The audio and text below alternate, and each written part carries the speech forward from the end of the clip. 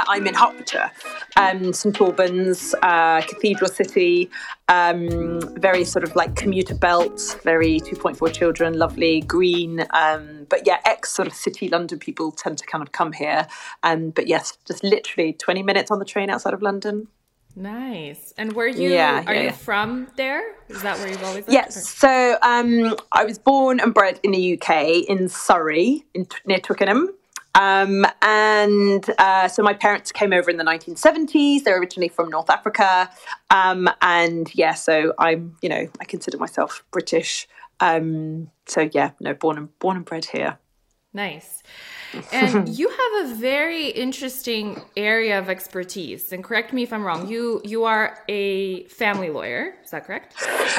I'm a lawyer. I am a lawyer. I didn't train as a family lawyer, but when you're a lawyer, you very quickly can come to terms with other sort of areas of law. And because I went through the divorce process myself, I just learnt it all. You just do. But yes, I am a solicitor. I'm a lawyer. Solicitor is sort of the English term. And I'm also an accredited mediator as well. So I kind of bring these skills to my role as a divorce coach.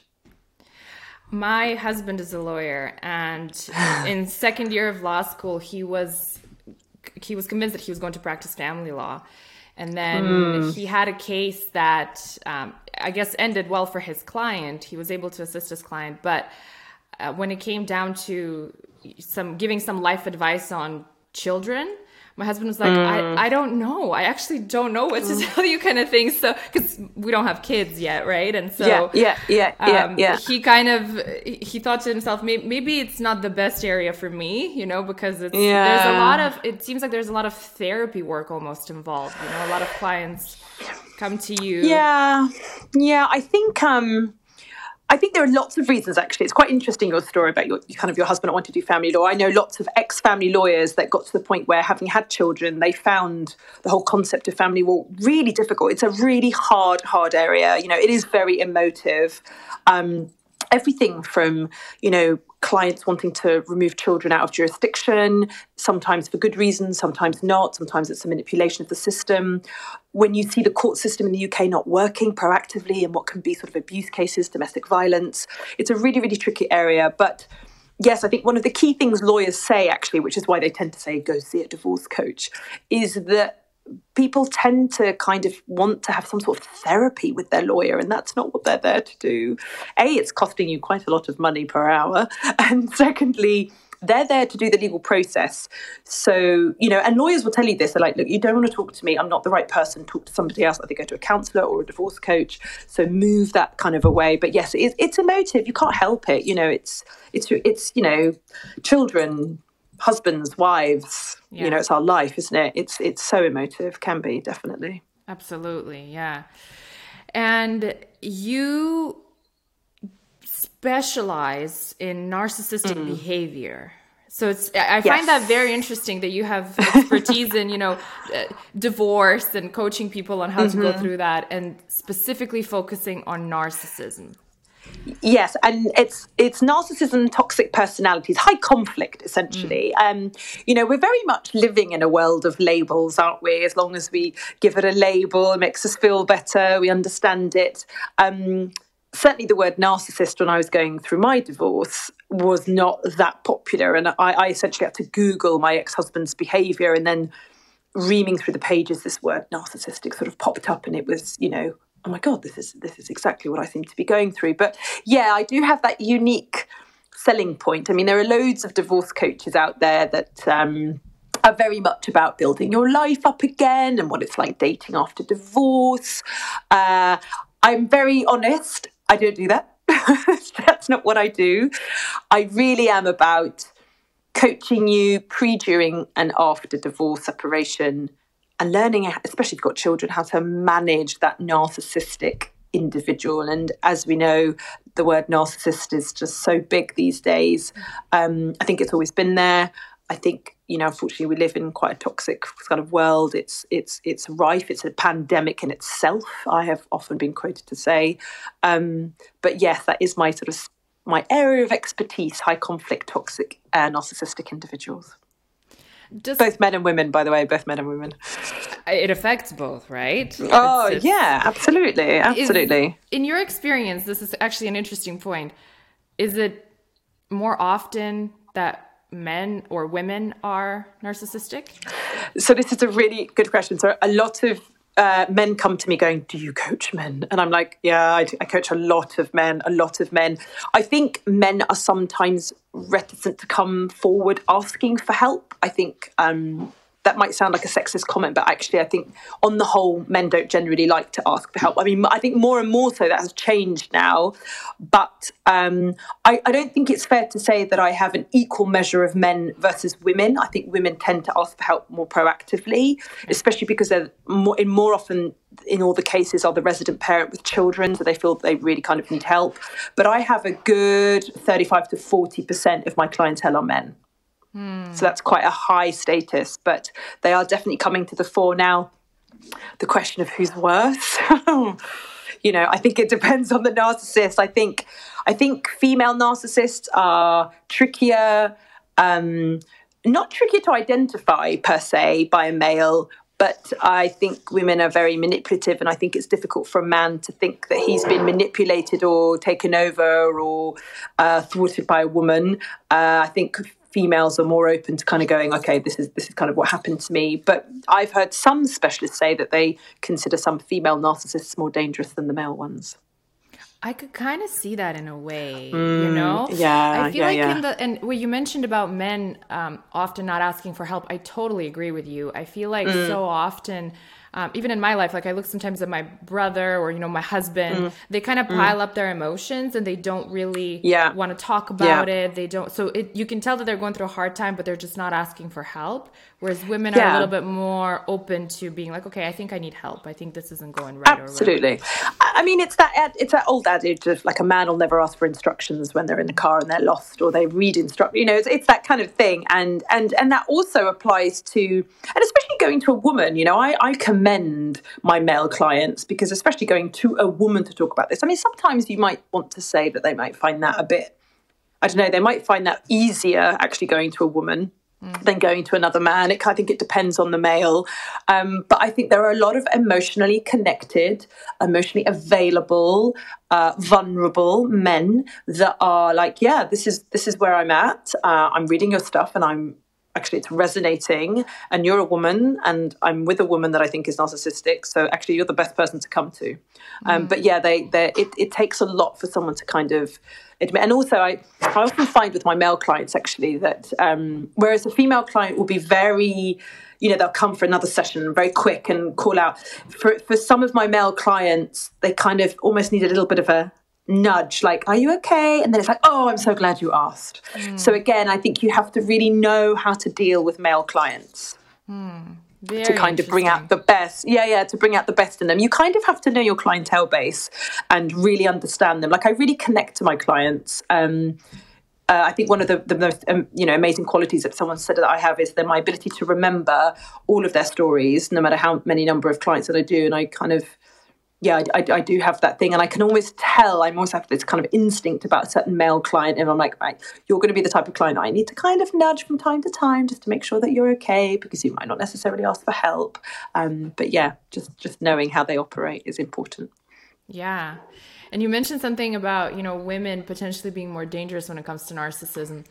I saw, I think somewhere on Instagram a couple of months ago that, people have talked so much about like toxic masculinity in the last, couple of years, but nobody talks about toxic femininity, which also exists. Not, I know it's a broad term, but nobody really talks about that. And it's a thing. And a lot of men suffer from, narcissistic behavior from their partner or some kind of toxic traits that it's an important subject to bring up, I feel like. Absolutely. And actually, and I've hinted at the relationship of man and woman together as a partnership, but what about sons and mothers?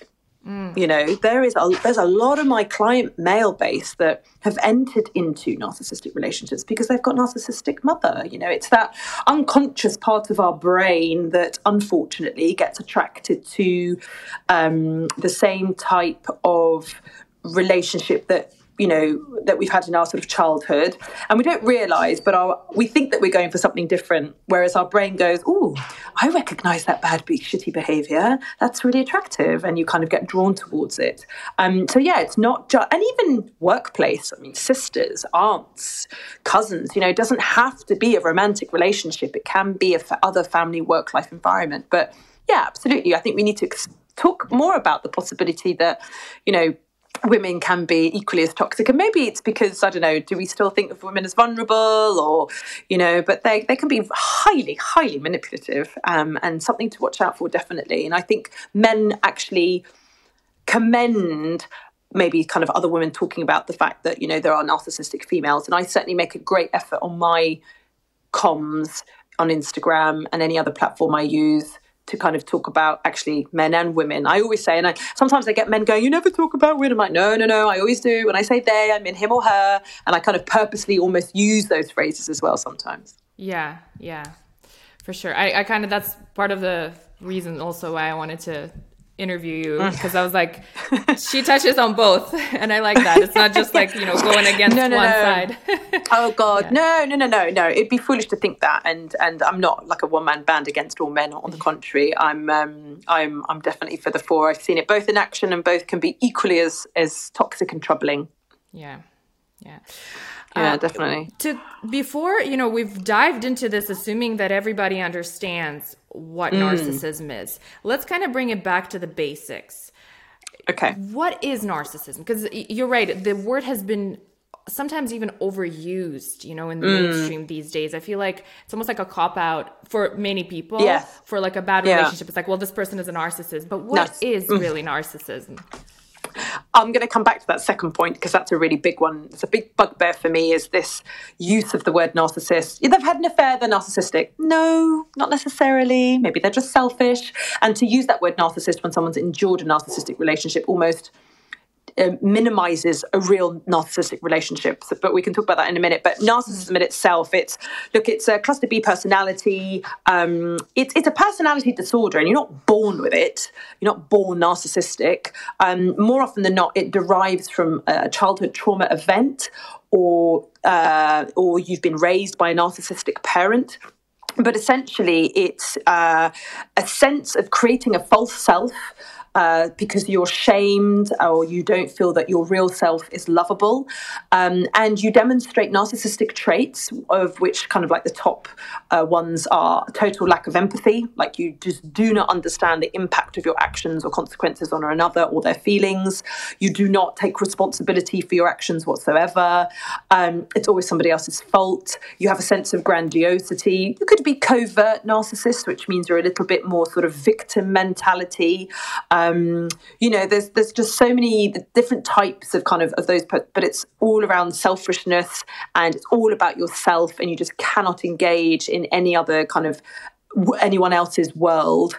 And you look for attention a lot. It's all about gaining what we call narcissistic supply, whether that be through children, men, females, work, whatever it is. But I often compare narcissists to a bit like a bottle that's got lots of holes in it, and it doesn't matter how much water you fill in, it's always leaking. And so narcissists sort of live their life forever needing that attention and that supply from somebody, which is why they'll suck you dry. We often feel like, oh God, I'm so exhausted, I'm so depleted. It's never a mutual relationship between two people. It's all about what the narcissist can sort of take. More often than not, narcissists sort of profile what I call almost their victims. Someone that's very empathetic, codependent is sort of prime suspect, because they're forever giving in order to feel validated. The narcissist sees suppliers, objects, not really real people. That's why they have no empathy. The list is endless. I work with my clients to sort of profile whether you're overt or covert, because depending on the type of narcissist, you act a different way in your divorce. You'll take different steps. So that's sort of one of the key areas that I work with my clients. It almost sounds like there's some traits of, I'm not a psychiatrist, so don't quote me on that, but it sounds like there's a few traits from sociopathic behavior. Yeah, so I I kind of to explain, because a lot of my clients will just say they're definitely psychopath or they're a sociopath. And I say that all sociopaths are narcissistic, but not all narcissists are sociopath. And that is sort of psychology terminology. I'm not a psychologist either, but that is a sort of a known psychology sort of format. But they can be. I think it depends. I mean, I talk a lot about the spectrum of narcissism. So at the beginning, I would call it healthy narcissism, do our hair, bit of makeup, look nice in a dress. Men look nice in a suit, we kind of make an effort. And the reason that's healthy narcissism is because it doesn't impact anybody, it doesn't have a consequence. You're not affecting somebody's life. You're doing it for self-care. And as we kind of grow on that sort of spectrum, the minute it starts to impact people's feelings, a lack of empathy, and then you're starting to lie or have affairs or do dangerous things with money or gambling or addiction or pornography, then it's getting a sick sense of enjoyment out of causing people pain. Then you're heading right to that kind of malignant narcissism. So I guess it's all about finding where that partner is on that spectrum and learning how to manage that. And really, actually, the biggest part of dealing with a narcissistic partner is understanding and accepting who you're dealing with is probably one of the biggest things. Is it then fair to say that narcissists will usually pick a certain profile of a person yeah. I guess I don't know what the right word here would be, to be the victim, or yeah. Well, I say very openly, narcissists, I see them as predatory. They're predators. They're complete predators, and absolutely, if a narcissist comes across, let's take the male-female scenario. If a male narcissist comes across a very strong, confident, self-assured, boundary-setting, self-loved female, that's going to last all of 30 seconds before she's like, red flag, dangerous, absolutely no, see you later. Narcissist's not going to go anywhere near someone like that. Who does a narcissist look for? Classic, empath, codependent, people-pleasing, lack of boundary, vulnerability, low self-care, low self-love, all of that. And unfortunately, the world is full of that, unfortunately. And that's their prime victim supply, because it's easy to break the boundaries, it's easy to manipulate, it's easy to get what you want. I wrote a blog on my website about the narcissistic and codependent dance, I call it. And the reason it's a dance is because both of those individuals dance very beautifully together. Why? The narcissist is always looking for that attention, supply, need, fill me up, make me feel good, and never gives back. And the codependent seeks validation. So we'll always give. That whole, if I do this, am I good? If I do this, will you love me? If I do this, will you validate me? So there's this kind of one-way traffic that's kind of going from the codependent to the narcissist, and it kind of forever goes. But, they're stuck together in that way until the codependent realizes that nothing's ever coming back. It's not mutual. It's not two-way. And then they start to pull back, and then the narcissist kind of goes, what are you doing here? But that's why it's stuck there for a while in that kind of very toxic, I'll do, tell me I'm good. And the supply's like, yes, keep giving. But it's a kind of a dance that goes on. And it can go on for 30, 40 years sometimes. Yeah, I mean, often, in most cases, it's always the arrival. We always think there's a big event that kind of happens in order for the relationship to really start to break down, whether it's kind of the finances change or more often than not, it's the arrival of children. Because the codependent's attention gets very swiftly diverted to the care of children. And it's about, your attention is elsewhere. And then us is like, hello? What about me? And one of the most challenging conversations I have with my clients and, on social media is the acceptance that narcissists don't treat their children the same way as, let's say, non-narcissists do. They see them again as objects of supply. They don't empathize with them in any way. They see them as extensions of themselves. They can treat them very differently. I talk a lot about the scapegoat and golden child theory. Some narcissists will golden child one child because either they represent everything about them or they represent everything that's different about them. And then they might scapegoat a child that reminds them of the other parent, or they might scapegoat a child that reminds them of their weaknesses about them. It's quite complex. And again, it depends very much on the narcissist. But they would never sacrifice themselves for them. They have to come first. And that's probably another key traits of a narcissist is their needs and they come first at all costs. And I mean all costs. Children, relationship, parents, everything. Ouch. It's painful. It's really sore. And I think to understand that it's got nothing to do with you as the partner or the child or the mother or the father is again a big thing to kind of understand that it's just how unfortunately the trauma event or the narcissistic parent has built this, child into an adult, that's what it is. And deep down, actually, and this is probably, I don't know, this might come as a surprise maybe to some of your listeners, narcissists have loads of self-doubt. They're very insecure. They're massively insecure. They loathe themselves. They don't like who they are. They feel unloved and unlovable, which is why they create this mask of this is who I am to attract that lovely new supply. And then, that mask will drop the minute they've kind of secured their next supply. So all of that confidence is just a facade that they put on. Oh, totally. Yeah, I guess it makes sense because you said it comes from trauma. It comes from childhood trauma. And so you said that that's something that people aren't born with. It's something that, usually is triggered by a trauma event. Does that mean that it can be cured then?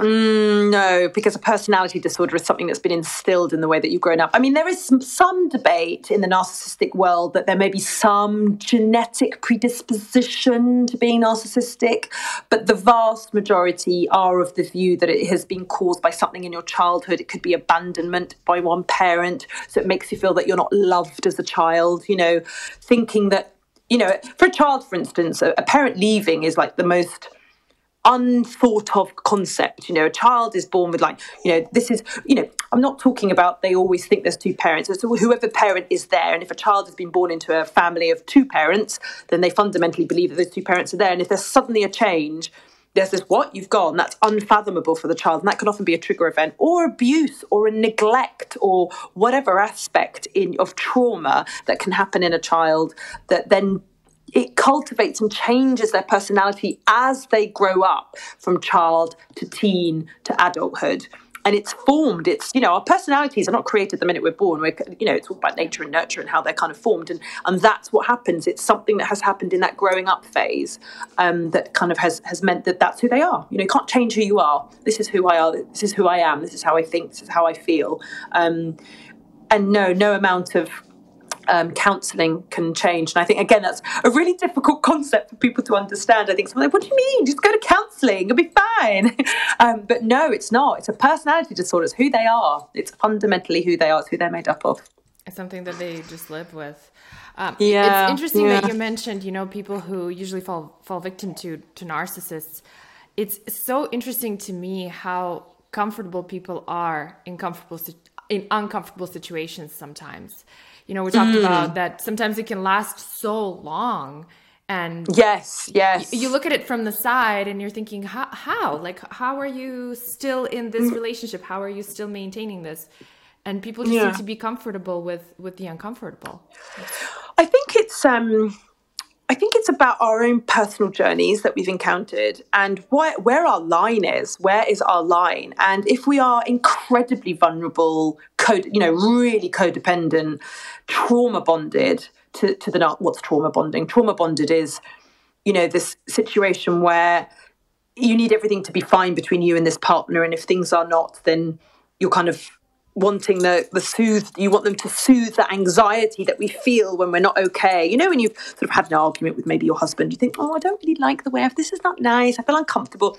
And the narcissist sort of loves that scenario. And when you're trauma bonded is that you cannot function without that particular person relieving your anxiety. And that's why it's called trauma bonding. Because instead of trying to seek relief elsewhere or outwardly or inwardly from yourself, that person needs to give you that relief, which means you're stuck. They cause it, they have to relieve it. They cause it, they have to relieve it. But it depends where, if you're seriously trauma bonded, very, very codependent, very vulnerable, you simply cannot fathom the concept of leaving. It just doesn't even enter your mind. You cannot do it.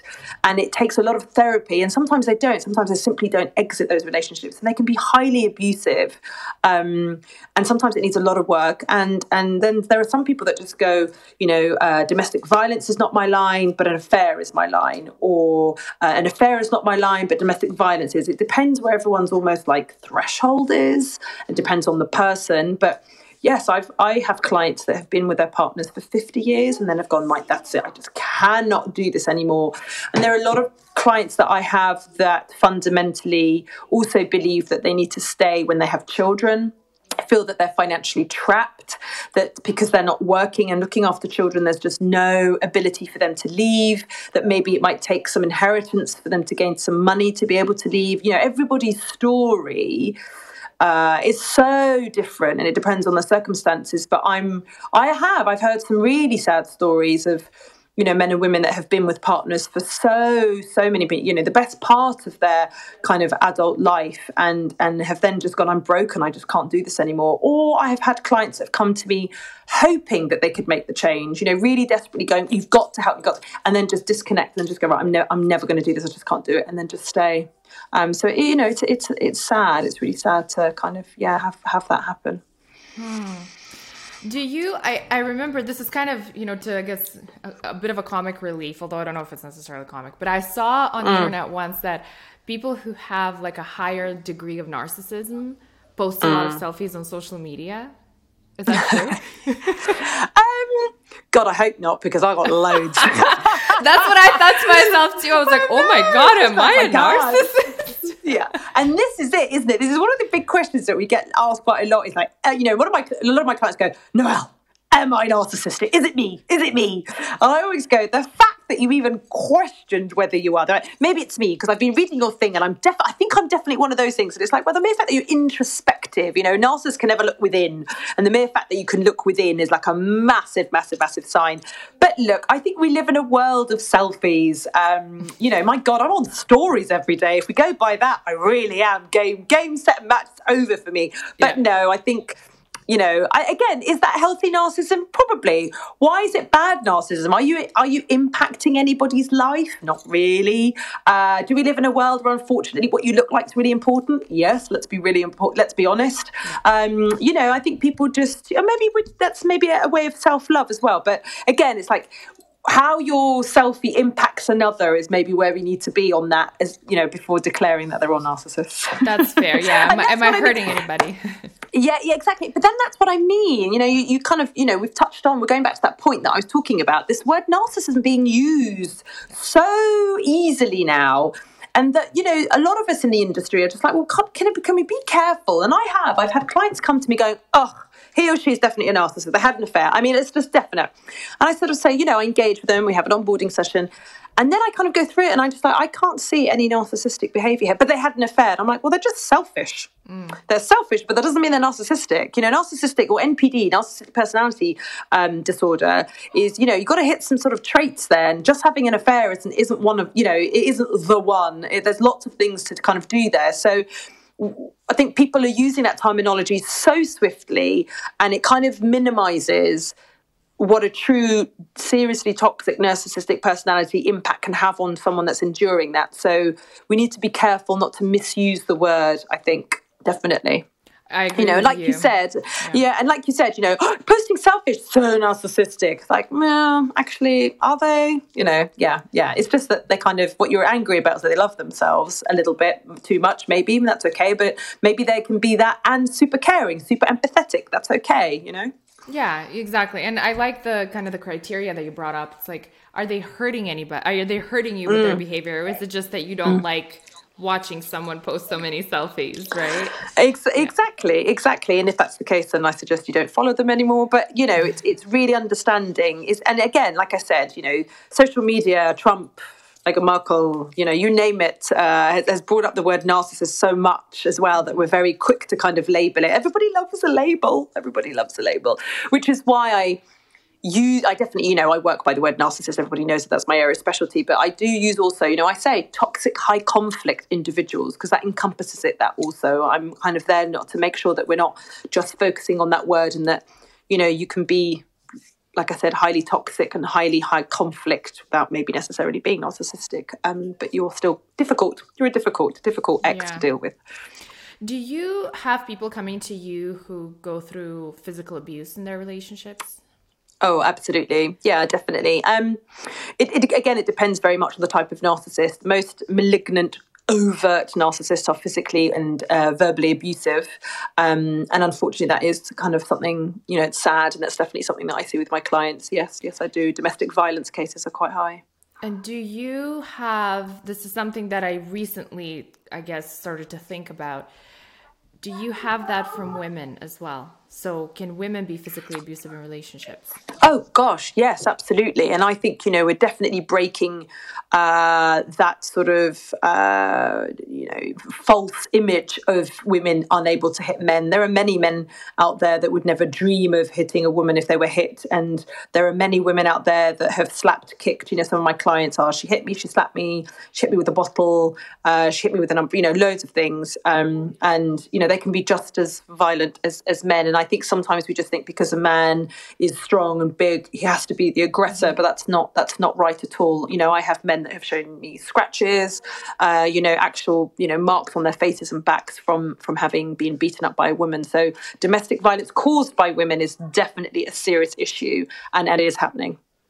Yes, I've heard of that, unfortunately. And apparently in a lot of these instances, when men come for help, they're kind of looked at in almost like a humiliating way, like, why are you even coming to get help with this? Like, you're kind of a guy. So it's more catered towards, I feel like, that whole area of physical abuse. Not catered, that's not the right word, but it's almost very one-sided in a lot of cases. And I think in the last, well, at least from what I have seen, that subject is being brought up more and more. And like you're saying, you're dealing with that quite a bit more. And also, I think, and there are scenarios of really butch, strong men, with the tiny little sort of maybe, partner, wife, and saying, I have been, there's been some domestic violence. And I'm thinking, who is going to take me seriously? Like, who right now?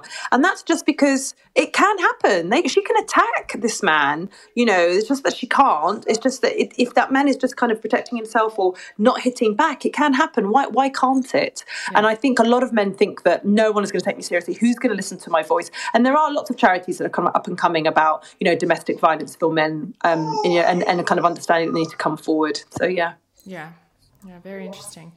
It's I feel like from just listening to your work, it's like never a dull moment. Do you ever have a work day when it's like, what, it's kind of boring today? Yeah. No,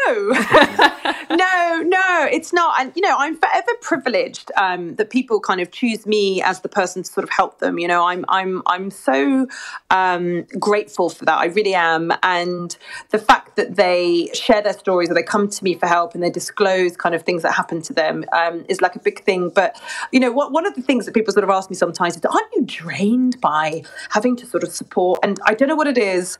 I don't. In fact, I get a kick of energy from supporting these clients a lot.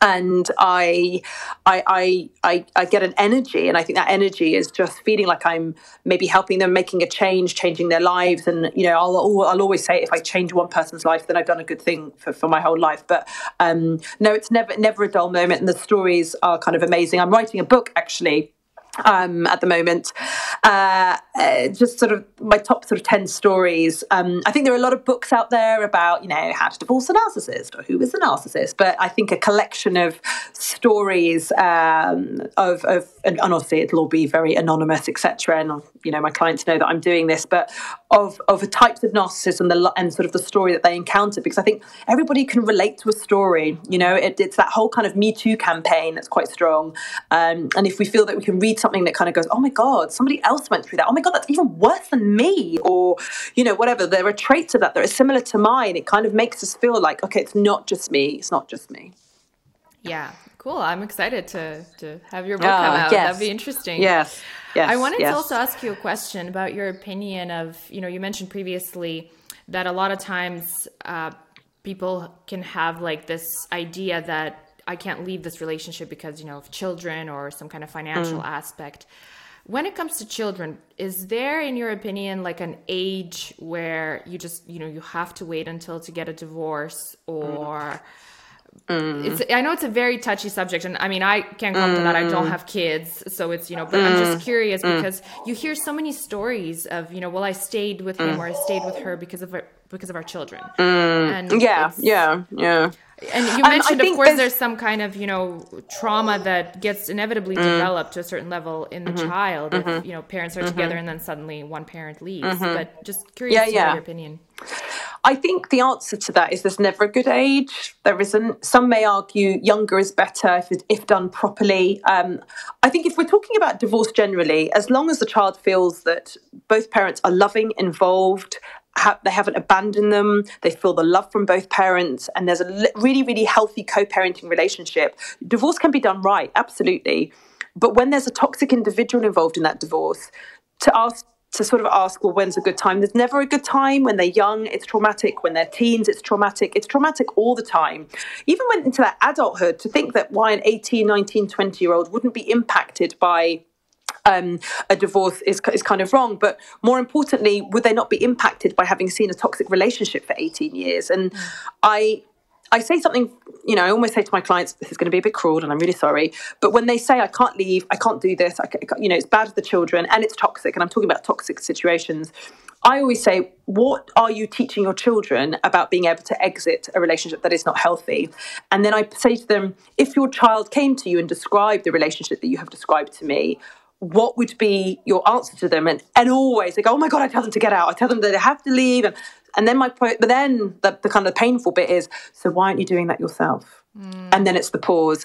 But and it's like, what? But because they're your children. And it's like children repeat the behavior that they see, not what you speak. So you're teaching them, what you want to teach them is in a divorce that has just broken down because unfortunately two people don't love each other, it's okay to exit and be friends. It's okay to exit and still co-parent.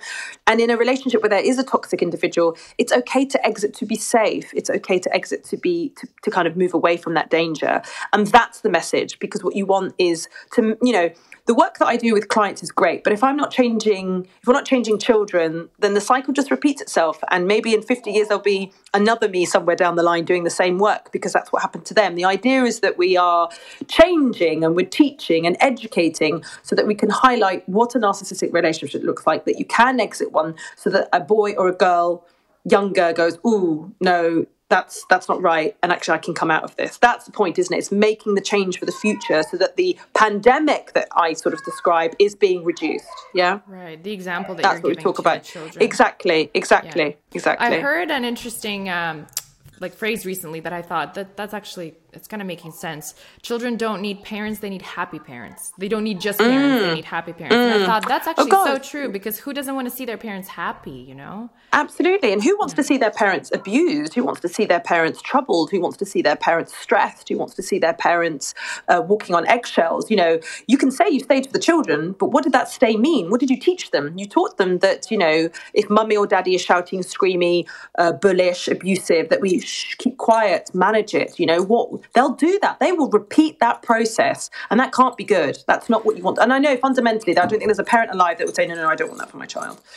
Well, and when you grow up as an adult and you look back and you realize that your parents stayed together only because of you, it's sad. It's sad. You're sad because you don't want that for them. And again, I firmly believe, and again, I think this kind of depends what kind of, but my personal opinion is I firmly believe that if you're able to do it in the right way and in a safe way and demonstrate that it's okay, you've taught them the biggest lesson ever. You've taught them that adults make mistakes, adults can still be friends, and it's okay to kind of repair. And again, I know, or if it's an abusive relationship, that it's good to call for safety, and it's good to call boundaries, and it's good to call time on abuse. That's what you're teaching them.